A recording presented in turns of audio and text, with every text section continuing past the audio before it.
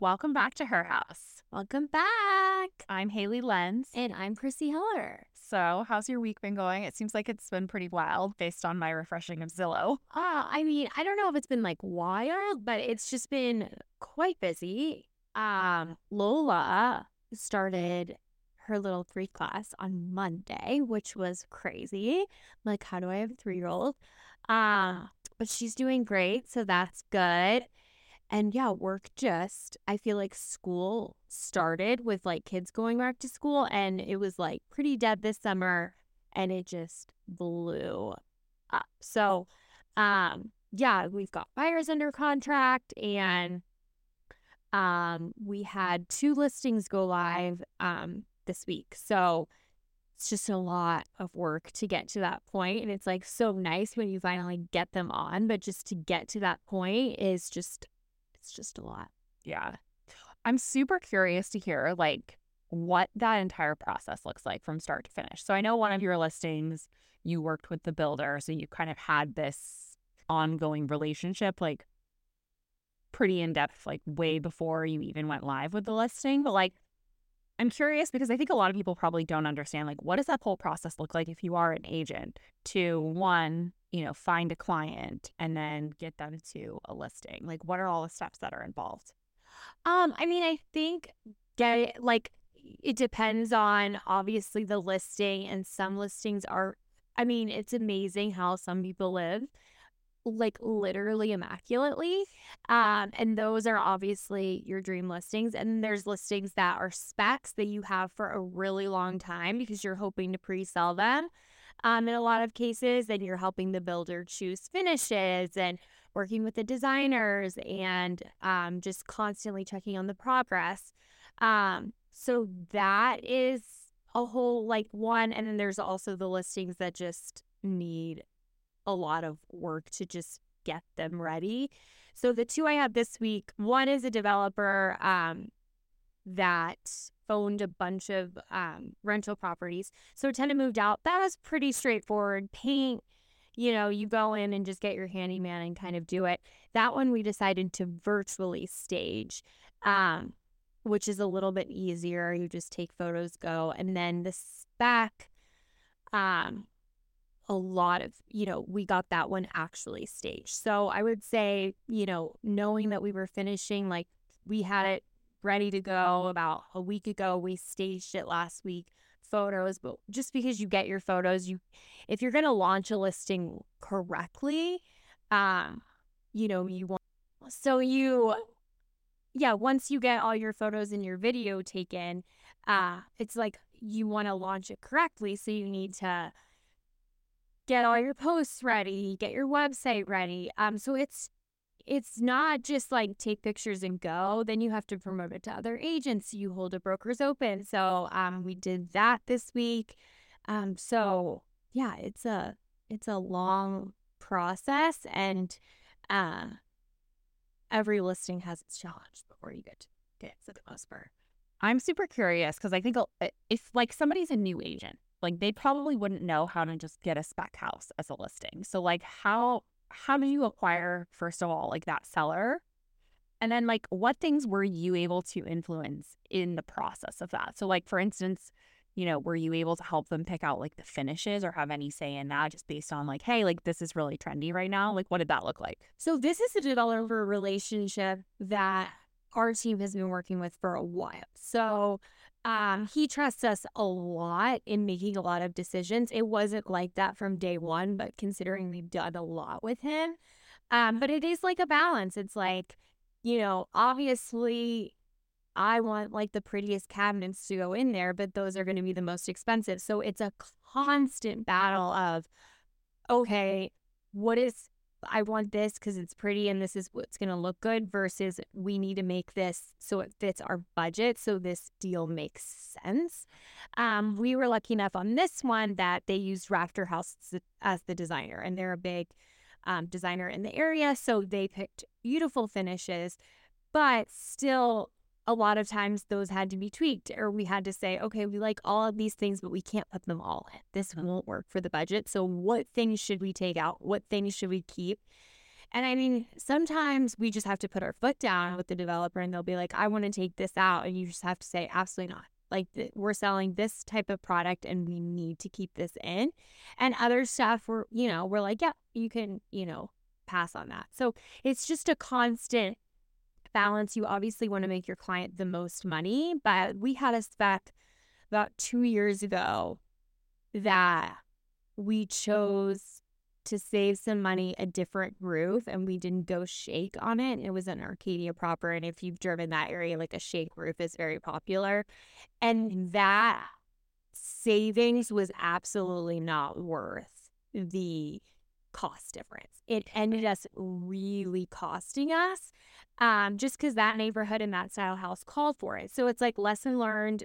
It worked, it worked out, but the time on the market was probably a lot longer because of that mistake. And obviously your roof is not like super easy to change or super inexpensive. So lessons like that you learn as you go. But I think if you have like a good developer relationship, and as I've done this more and more, like I've learned to just be like, no, like we are selling this. And I think price points have gone up a lot too. So a developer that sold in the same neighborhood for a few years might have gotten away with some stuff and passing on some things. And we're like, hey, that $1 million house now is $2 million.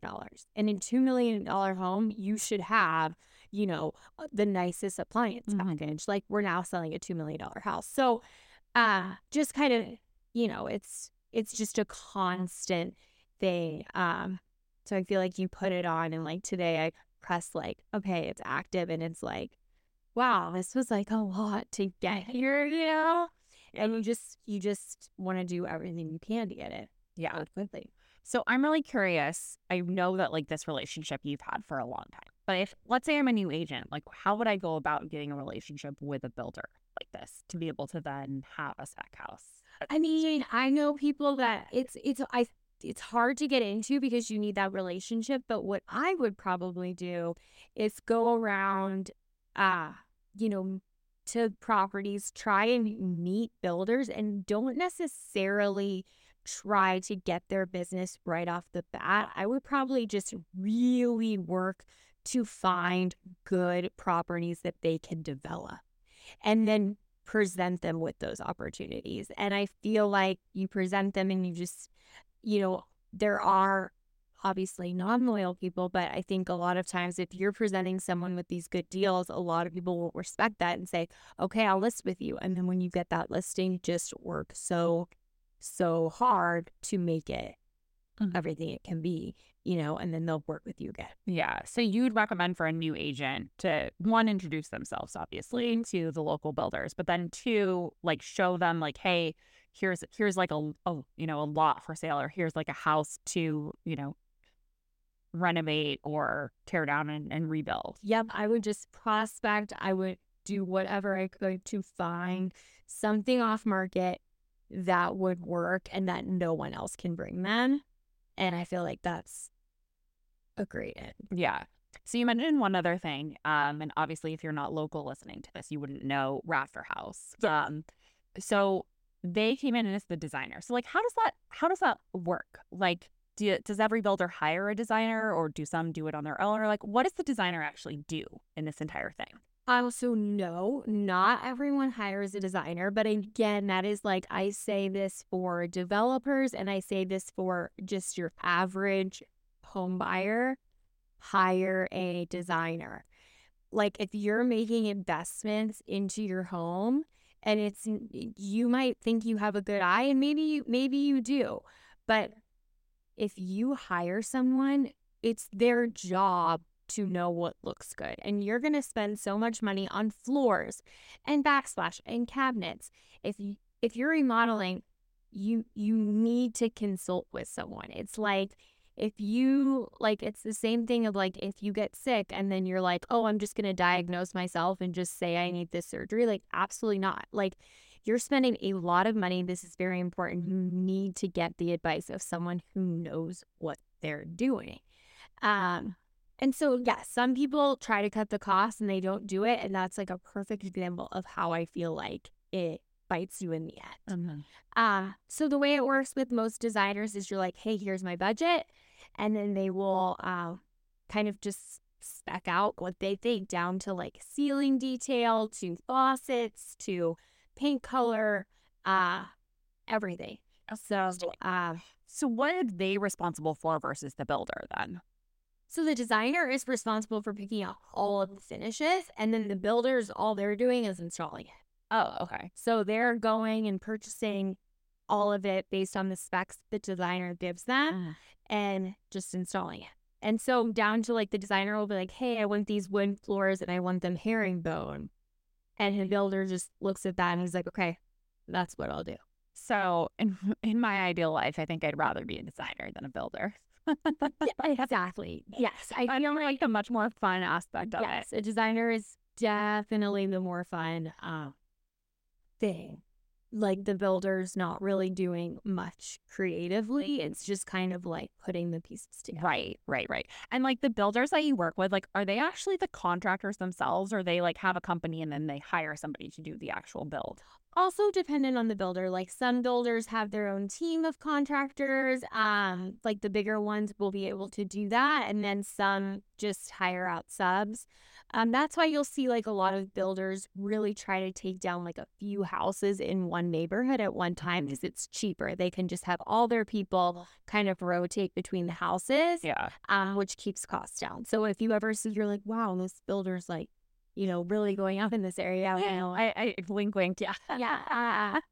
Then that's kind of Okay. Yeah. That makes a ton of sense. So yeah. So yeah, it was like crazy. So we did that. We did a broker's open last night, and I am like not a party planner. Like it's just like it's not for me. And so I was like planning this, and then meantime I'm trying to plan Gray and Lola's birthday party this weekend. And so I'm like, okay, like if you've been to a broker open, they're one and the same. Like as much as we want to say they're not, they're one and the same. So we had like a cheese board, we had like a champagne wall. And as I was planning this broker open, I'm trying to plan my kid's birthday party. And I'm like, great guitar player, great cheese board. And then I'm like, I'll just book this. And then like I woke up on like Monday and I was like, oh my God, I've planned my child's first and third birthday and it's a broker's open. Like, and I'm like, oh, okay. it's okay. So they're having a broker's open themed birthday party. Everyone's like, what's the theme? I'm like, I guess it's a broker's open because we'll have some cheese and a guitar player going. But no, so we are gonna get some kid stuff. But yeah, so just between planning their party and then this, it's been a week. Yeah. It's been a week. Yeah. No, that totally makes sense. I had another question. So I guess on the topic of brokers opens and open houses and just like your budget for that, like how do you determine what your budget is in terms of like, okay, I'm gonna spend X amount of dollars on this listing?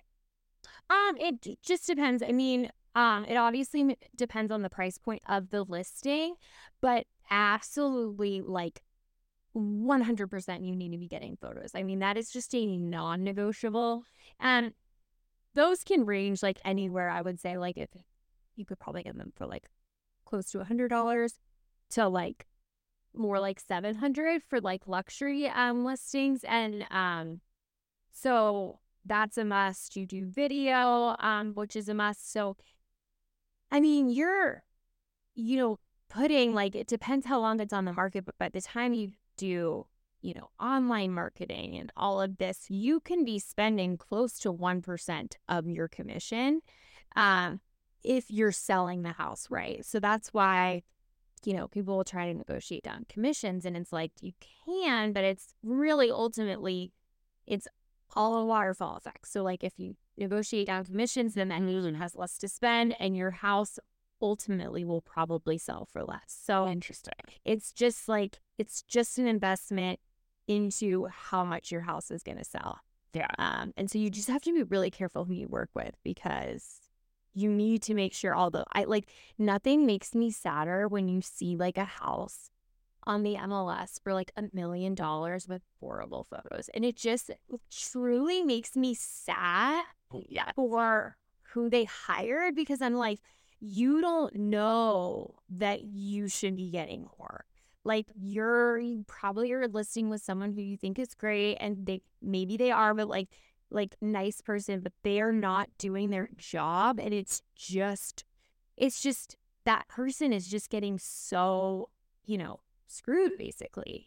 And so, yeah, that is like painful to see. Yeah, it's funny because, like, for me, I think of every real estate transaction as an investment, but on the investment side, I look at bad photos and I'm like, gold mine. Like, this is great because I can get a good deal now because no one else is going to like this house. Exactly. Like, I think those are the ones to see. Like, when there are horrible iPhone photos, I'm like, yes, like, this could be great.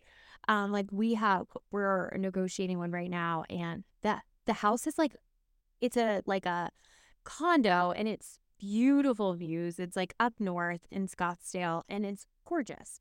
But it you have to have an eye. It's got the darkest color walls, this like very aggressive Southwestern furniture. It's so big and bulky. And luckily, my client has an eye for this. And so, but it hasn't sold. And I'm like, this has not sold because of the furniture and the walls. And when I was talking to the agent, they're like, yeah, they're not really that motivated. The only reason they really want to sell is because they need to put this furniture in their new house, but they know it looks better with the furniture in it. And I was just like, of course, I'm not going to be like, move it because I want my client to get a good price on it. But I'm like, yes, most of the time furniture helps the listing. But I'm like, in this case, I'm like, get that furniture out and paint the eyes white, and like, you have a different listing worth so much more.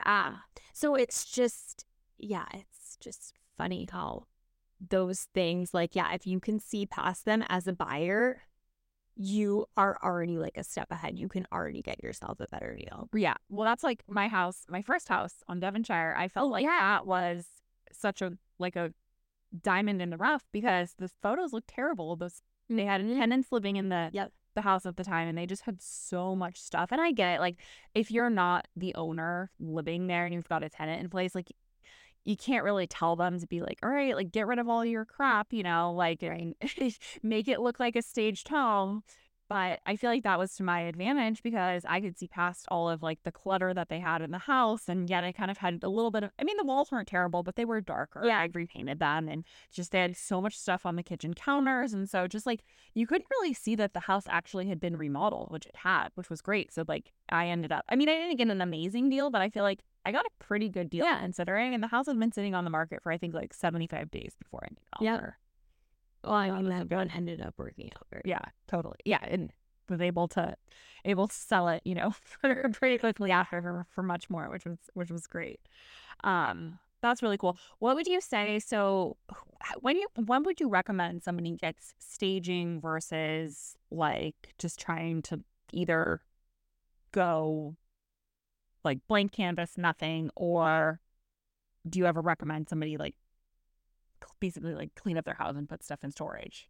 I mean, I think cleaning up your house and putting stuff in storage is such an easy step. Like, if you have nice furniture and everyone has too much stuff, most likely. And a lot of times people are moving because they have too much stuff, and they need a bigger house. So I think it's definitely, I always tell people, like, if you have to clutter your garage. Like, that's understandable. Just get your house like as decluttered as possible. Most of the time people's furniture works. It's really hard to find like a stager who will stage your house while you're living there. Right. But vacant listings, like, it is, they usually sit on the market for a third less time and get 2 to 4% more. It's sell for 2 to 4% more. And so that's, it's for sure worth it. Really, in no case do I see that it's not worth it. And you're saying a staged house sells A staged house, 2 to 4%. Yeah, a staged house will sell for more. Like, what do you typically spend on staging? Again, it depends on the quality. Now, like, this is also my biggest pet peeve. Like, if you are going to get your house staged, look at what the staging furniture is. Not all staging is created equal. Oh my gosh.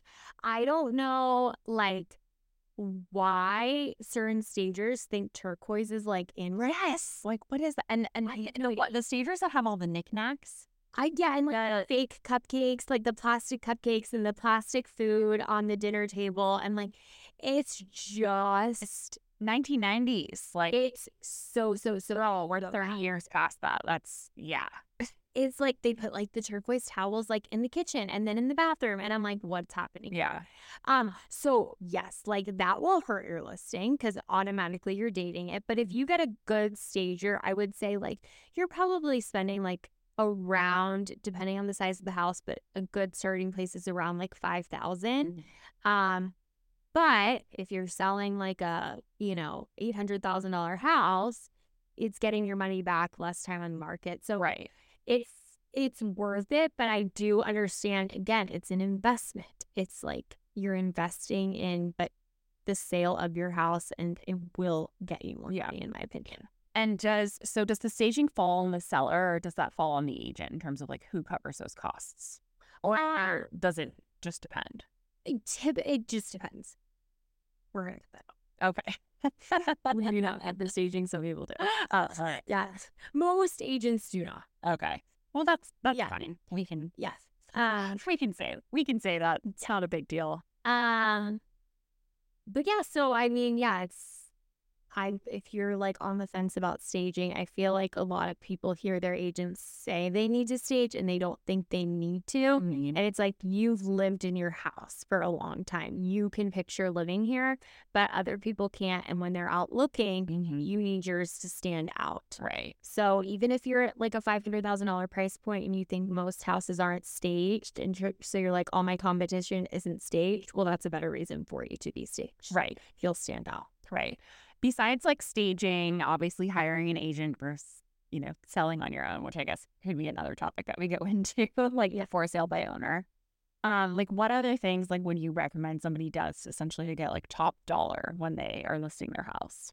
I think paint goes a long way, just making it fresh, clean. Like you don't even know how many times like houses aren't clean. So I would say making sure your curb appeal is on point, fresh paint, declutter, make sure it smells nice, but don't like Febreze the whole thing. Like you want it to actually smell nice.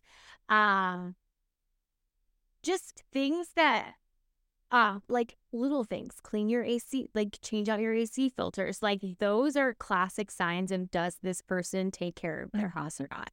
And then also make sure you're getting an agent who's there when buyers are coming to see your house. Like it's like anything else in sales. Like someone needs to be there to sell your house. Or else what's taking them from seeing the house down the street? I know my listing the best. I will sell it to you and explain things you cannot see why you should buy this house. So I also think you should be asking your agent, like, are you going to be here to see my house? That's really good because I feel like that's not super common that the listing agent is at the showings where a buyer's agent, because typically they're two different parties, is showing them the house. And you can feel the vibe. Like some people walk in, they're like super engaging, and then some people are more reserved. And so it's like, okay, I'll just do my little thing, tell you little details, step back and let you walk through. And then some people you can tell like really want to know everything, want you to walk you through. So it's like, it's not like you're being intrusive on those people. But yeah, you just kind of have to feel it out. But I think it's important to be there just to be able to answer those questions. Yeah, totally. That makes sense. Is there anything else that you would recommend? Just like kind of wrapping up this subject of getting things listed? No, I don't. Not that I can think of like off the top of my head. They always say take down personal photos, and I feel like differently about that. Like if you are showing that you're like living a very happy life, like do you want photos like, I'm going to list my parents' house probably here pretty soon, and I love them, but our faces cover every inch of their lives. And I'm like, okay, yeah, this is too much. But I don't think a family photo here and there is going to like hurt you by any means. So I think a lot of people are like, I have to take down everything. Unless it's for privacy, I don't think you need to. But yeah, so just decluttering and, you just need your house to look clean and look like it's well taken care of. Love it. What is going on in your week? My week's been kind of interesting. So I started off this week and Chris and I actually went to an estate planner. So I wanted to tell you about that. Was that like also, that's like what happens like basically with your money, with your kids, everything. Yeah. Well, like I said, so basically, so we met with so I should back up. Like not necessarily just an estate planner. So we met with an attorney that specializes in estate planning and also like setting up like trusts and LLCs. So there's like a whole bunch of components. Basically, like I walked in, I called her initially um because I wanted to get a trust set up. And I mainly wanted to get a trust set up because I feel like I listened to all these other like real estate like influencers like, okay, like you've got to like set up a trust and then put your LLCs in the trust and then you don't own anything. And so I was kind of going about it that way. And honestly, like what I walked into was very unexpected just in terms of like the things that we went through and like how in depth it was. So I initially called her basically and I let her know, hey, like I want to set up a trust and I want to set up an LLC underneath the trust to put my properties in. And we get there and it ends up being quite a bit more than that. Like her first question is basically like about like our daughter and her birthday and like, okay, like if you guys die, who's taking care of her? Oh, and who's second in line? And so that part was really interesting. So basically what she's doing is she's setting up like a trust, a will, and then an LLC like underneath the trust as well. But I was just like very I guess I didn't know what to expect. She basically had told me like, oh, like, you know, make sure you kind of know. I brought my computer. Like she basically said, make sure you know, just kind of like what you own and then I can get a feel for, you know, how we'll put this together. She didn't really mention anything about, hey, think about like when you die, you know, yeah, ask to take care of your kid. So that like if I was giving recommendations on this, I would say like make sure you think about that before you go set up this appointment. And I don't know if every situation is going to be the same where you're meeting with an attorney that's going through all of it, because I also know sometimes people are just like going and setting up a will, or maybe they're just going and setting up a trust. But basically, Chris and I had to really start thinking through like, okay, well, not only who's taking care of our child, but then also like how is the money handled if our child is like not of age. And, you know, she said like, hey, like you can give your child. I basically was joking. I was like, well, my child is definitely getting like great financial education from me and I'm going to be super fiscally responsible. She's like, you could do that, but like you never know. And so she was just kind of like, I'd recommend, you know, not giving access to your child until they're like at least in their 20s and preferably their mid 20s, just because you don't know like I get that. I mean, could you imagine having like all of your parents' money at 21? I mean, you would, yeah, you would have been fine. I know. I don't know. I mean, I think you're super fiscally responsible. yeah. I mean, but like, I just feel like that would be tempting. Like, you'd be responsible, but then you'd also be like, should I take that trip? Or like, should we get this table? Like, I know it. I guess like I feel like I've never thought that way. Like any gifted money to me that I've ever received, I literally like my grandma even told me, she's like, I'm gonna stop giving you checks because you just saved them.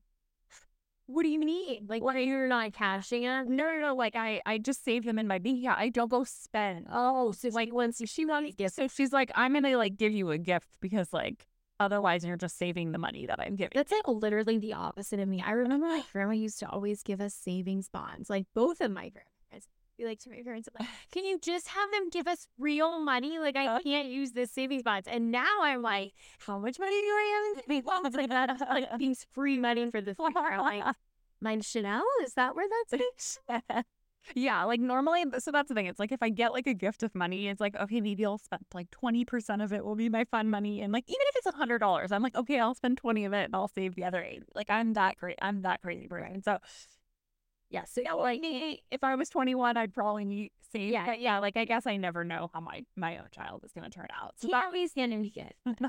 So like that part was really interesting just because I wasn't expecting. The other thing is like, you not only have to know like, okay, who will take care of your child? And then also who's the backup. So you have to have two people.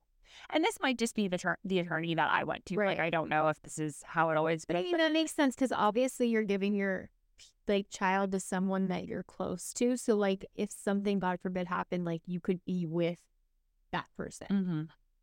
Yeah. So that was one.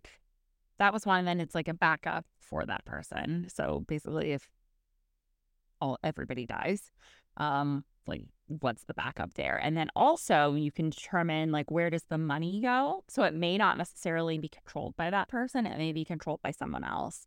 And then the other interesting thing was she was telling us about like trust companies. So you can essentially like assign a company to be the executor. So basically like, for instance, she was giving me the example of, if Cammie had to get braces or something like, and the first person that we had in line, like, would they be a good person to make sure that like Cammie could go and like get braces, or if she needed something, like, are they going to be responsible to make sure that that's like being handled accordingly?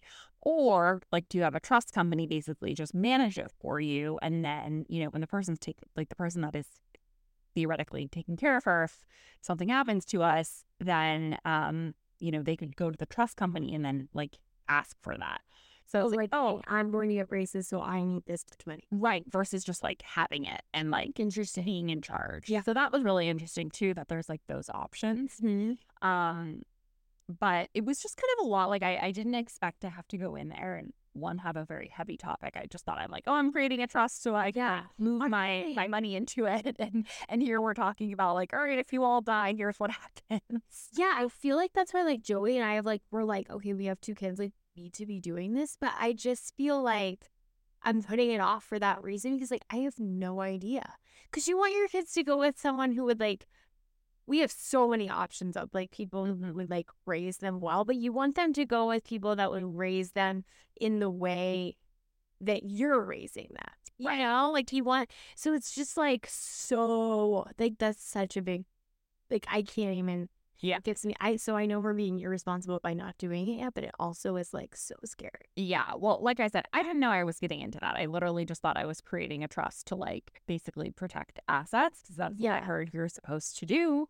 But it's interesting just in terms of like how it all ends up getting structured, is that the trust also helps to make sure that like, yes, if and when you, obviously everybody dies. So like when you die, like instead of basically like the state determining like how everything gets distributed, even if you have a will, it automatically just like goes to the beneficiary. Like it doesn't go through probate, Right. which is I think very important. So like, even if you're trying to put off like the other stuff and like figuring out like who will take care of the kids, I do think it's important just to make sure that you have that set up. So like it's like, okay, these are my beneficiaries, this is what happens, which I guess then is what takes you kind of down the whole path of the entire estate planning. So yeah, that was it was a very eye-opening meeting that I had. And then two, I felt like it was very very adult and very like a little morbid. So that like for sure. So do you tell the people that you've chosen for Cammie to go to? Like, I haven't yet, but I think so here's the other thing. It's like, so obviously so this was an initial with the attorney. Okay. And we have to like, now basically she put together like, okay, here's the services that I'm providing for you. Here's what we're doing. And then we've got to sign that and, send her a check. And I'm a millennial, so like, I don't know how to like send things in the mail. So I haven't done that yet. But basically there's a second step where she'll actually put it all together. So I figure what I'll do is like, once she puts it all together in the second step is when we'll have those conversations of like, hey, by the way, like you're going to be in charge of her child. It's like, if something happens. Jody has a sister and I have 2 sisters, and I'm like, they all have kids and no one's mentioned it to us. So I'm like, I guess we weren't the chosen ones, because I think I don't know. I think my sisters have set something up, so I guess they both chose each other. Whatever. But I have to talk to them about that. Like, of course you would do it, but and then again, like that's so much pressure if you do get those kids. Like you have to like constantly be like just trying to like emulate the life that their parents would have given you. Like if they always did this on the weekends, like do you feel like you have to do that to like keep their memory? Yeah, I guess I didn't even think about that part of it. And like why I understand like you want to just have somebody kind of keep the same lifestyle. Yeah. Like, if you're always like traveling with Cammie and then like you go with someone who's like never traveling, like that's not the life you like thought for her. Right. So it's just like, that's where like I go and I'm like, everyone would give them a good life, like, but you just think about those things, and that's why Yeah, honestly, I didn't really think about this. Like, all right, we mostly just thought about like who's most responsible. Yeah. Yeah. Which obviously is like more likely that we have like a lot. Yeah, you've got so many options. Yeah, I'm like, I'm like going the next step. But yeah, it's just, and then yeah, you are putting like a lot on someone else. So it's just, Yeah. So like the other interesting thing is like, so basically what happens too when she sets up the trust is like your properties, your assets, like everything basically goes into it so that the trust now owns it and then you don't own it. Which is essentially kind of like a layer of protection away from you. And I mean, there may be people that argue that that's not true, and I think in some cases, like, yeah, it's not quite true because you can still kind of like, get to the person. But that's like another piece of like why it's good or important to get that set up, is because now your assets are protected as well. so if you like make these decisions like pretty quickly, like what's the timeline like from going into meet? Like when can you have a trust? Well, she was like, I think she said just like a couple of weeks things can get set up. And then basically what happens is she's got to like deed our property into the trust. And like, there's kind of, I think, a lot of back end. Oh, so I don't know. That's just like in the future when you and Chris buy a house, you'll buy it through the trust. Yeah. And then even our current house will go into it. It's shocking because obviously, like, I write lots of offers, I see lots of offers. It's shocking. I think a lot of people might just do it after the fact, but like the amount of people who are not purchasing houses in their trust, Oh, interesting. like, very rarely. Like, I know, like, people after the fact will change it, but you'd think people would be writing offers in that all the time. Yeah. And that's not, I don't see that. That is odd. Well, I wonder if people, because like some people may just not have their primary residence in a trust. I guess. And I don't really know if there's any reasons to not, but I have like, I've seen that some people just don't do that. And I don't know why. Right. Interesting. But yeah. So anyway, that was my big girl activity for the week. Gosh. Yeah, that's like a lot. How was Chris through the whole thing? Well, I think he also didn't really realize what he was getting into. I was actually really impressed. I feel like he was very good at giving good information and like really thinking through things, because I was kind of just like jumping to be like, okay, like we'll do this. Yeah. And I feel like he was good at just kind of like For sure. keeping it a bit more calm. So that was nice. Right. But yeah. So anyway, that was my week, and now our friends are coming in town, so I'm really excited about that. College crew coming back in, and I keep forgetting they're coming because it's just been like an overwhelming week. And then like I'm like, oh my gosh, like everyone's coming. Yeah. I'm like, my kids are so lucky. Like everyone's like just coming to their party. Yeah. Well, we're really excited. So no theme. I'm like, normalize not theming a party. Like, why are we always needing a theme? I think that's a great idea. It's a pool party. It's a pool party. Yeah. Wear your swimsuit. Like when we were growing up, nobody had a theme. That's what I'm saying. It's like no one had a theme. Pinterest. It's like Instagram. Everything's like theme. I'm like, I'm just not doing a theme. It's a pool party. I love it. Look, trendsetter. Yeah, I just told Joey. Chrissy's going to be influencing the no theme. Yeah. Forward. I was like, Joey, I can't leave the house. Like every time I go out, I'm like, oh, what are you doing Saturday? What are you doing Saturday? And I'm like, I gotta rein it in. Like we can't have that many people. So yeah. So I've got 2 more days, and so all right. Well, I'm excited to be back here then. Yes. All right. Should we wrap it up? Yep. We're at our time. And we will see you or talk to you guys next week. Thanks for coming to our house. Bye.